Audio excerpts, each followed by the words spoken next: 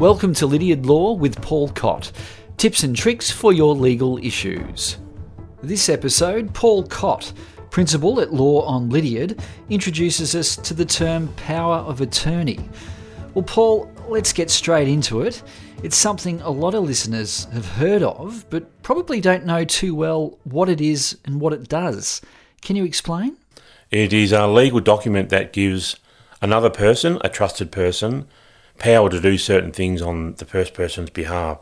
So it can be a power to operate bank accounts. Say, if they're overseas, it can be a person who can make decisions on the first person's behalf.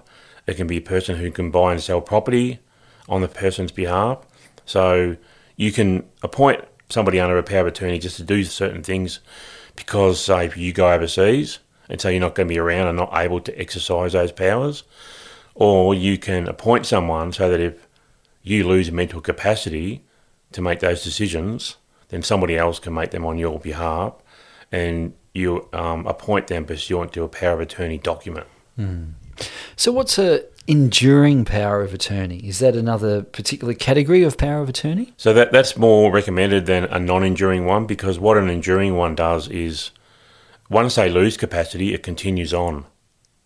With a non-enduring power of attorney, once they lose capacity to make decisions, then that power of attorney can stop or cease operating. If it's enduring, the idea of it is that it endures even once the person loses capacity, so it continues on.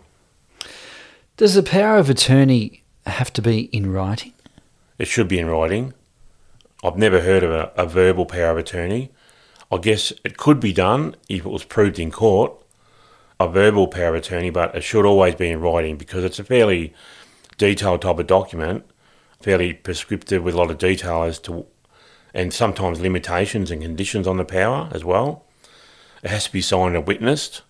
So yeah, the bottom line is that 99% of cases it should be done in writing. Can a person who's got dementia or some other cognitive impairment or who is elderly make a power of attorney? So that's two different scenarios there, which is good that you've mentioned, because some people think, well, if the person's elderly, and I don't want to diverge today into going into wills, but if the person's elderly, they won't have the capacity because they might have dementia, but just by the fact that they're elderly, they may not be able to make a power of attorney or a will, but they can. It's preferable if one's already in place, but there's no reason why an 88-year-old person, for example, who has full mental capacity is not able to do a will at that age or a power of attorney, as long as they have mental capacity to do it, which basically means that they know what the document is and what it does. So they don't have to know all the detail, but they need to have some basic understanding about what they're actually doing by entering into a power of attorney. So there is a distinction between someone who's got dementia and someone who is elderly. If you have dementia, you may well not have the mental capacity to do a will or a power of attorney. It's a bit trickier with dementia because it can come and go. The same with mental health issues is that you can have capacity one day and then not the next. So you might be able to make a valid power of attorney or a will on one day, and then the next day it will be called into question because the person, for example, witnessing, believed that the person didn't know what they're actually undertaking. But with dementia, it's probably a little bit different. It doesn't really chop and change as much as, say, a mental health issue. So normally, if you have dementia, you won't have capacity. If there's a question of capacity to make a power of attorney, a doctor's report or doctor's certificate, something written by the doctor, would be able to support that where the doctor says that they have the capacity. But if obviously on the other side of the coin, if the doctor says they don't and they put it in writing, well, that's proof that they won't. Unfortunately, then they would not be able to do a power of attorney. And that's why people go on, or lawyers go on, about making sure you have your affairs in order, things like powers of attorney and wills in place before the worst comes to worse, because then it's too late. If you go into a car accident and go into a coma, for example, and you wake up and you're not really have your faculties back, you may not be able to do a power of attorney then, and that's when you need it. It's too late. So it might mean that you have to go to court to get a power of attorney appointed. or VCAT. So in other words, that's, further cost, time and stress and inconvenience. So that those types of two situations can be problematic. But just because you're elderly, it's really important to know, for people to know, just because you're elderly doesn't mean you can't make a will. In fact, I did a will for a lady who was 94. And in my opinion, she was almost sharper than me. So she was doing really well. Did that surprise you? No comment. Now, is a lawyer required necessarily for someone to make a power of attorney? Well, probably not strictly. If the person is smart enough, and there's certainly many people out there smart enough to draw up a document, as long as it's got all the required detail, that's fine. The other reason why a lawyer is good to have too, because there's certain specific witnessing requirements, and a lawyer can witness the power of attorney. So if you've got a lawyer who's drafted it, you're going to have a lawyer who's going to be able to witness it. But it's better to have a lawyer because it'll ensure it's valid. The worst thing you want to happen is if the person does lose capacity, you take, or you go down to the bank and want to operate somebody else's bank account because they can't do it anymore, and the bank says this power of attorney is not valid for whatever reason. If it's not, hasn't got the required detail in it, it can call into question the validity of it. So generally you should get a lawyer. And who can witness a power of attorney? And can one or both witnesses be a family member? One witness has to be somebody who's qualified to witness an affidavit, which is a lawyer, and various other people. The other person can be a family member, but it's better if the other person who witnesses is not the person who gets the power. So in other words, not a party to the document. So another relative or family member would be able to witness it. So bring that other person along with the lawyer to the office to sign it up.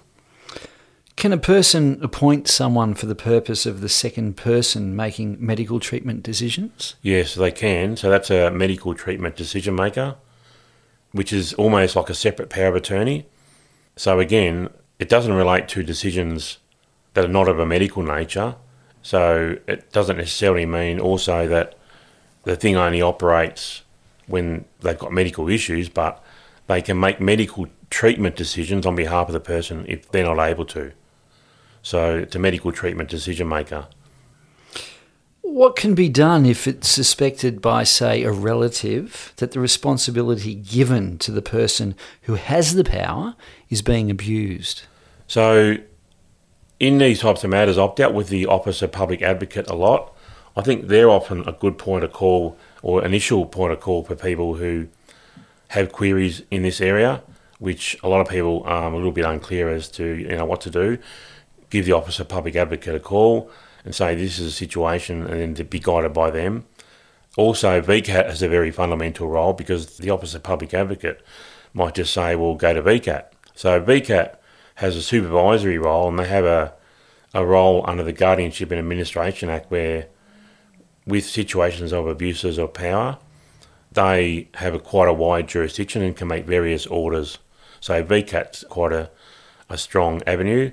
And depending on the exact type of abuse, it might even be that there's been some sort of fraud or forgeries or even criminal offences committed against the person. So, of course, in those cases, the police could be notified as well. Will a power of attorney still be valid once the person giving the power dies? Yeah, that's actually a common question, which is a little bit of a surprise because I think people get confused sometimes with a will and a power of attorney. So just to be clear, a power of attorney only operates during somebody's lifetime, and as soon as they die, if there's a will, the will comes into effect. So once somebody dies, basically if there was a power of attorney in place, it falls away. That's Paul Cott, Principal at Law on Lydiard. You've been listening to Lydiard Law. You can subscribe on Apple Podcasts, Spotify, Google Podcasts, or whichever app you access your favourite podcasts. If you've enjoyed this episode or any of the other episodes, why not leave a review? It always helps others to find and enjoy the podcast too. For more information about Lydiard Law or any legal issues you'd like to discuss with Paul, go to lawonlydiard.com.au. Paul Cott and I look forward to your company next episode. Until then, I'm Chris Ashmore. Thanks for listening.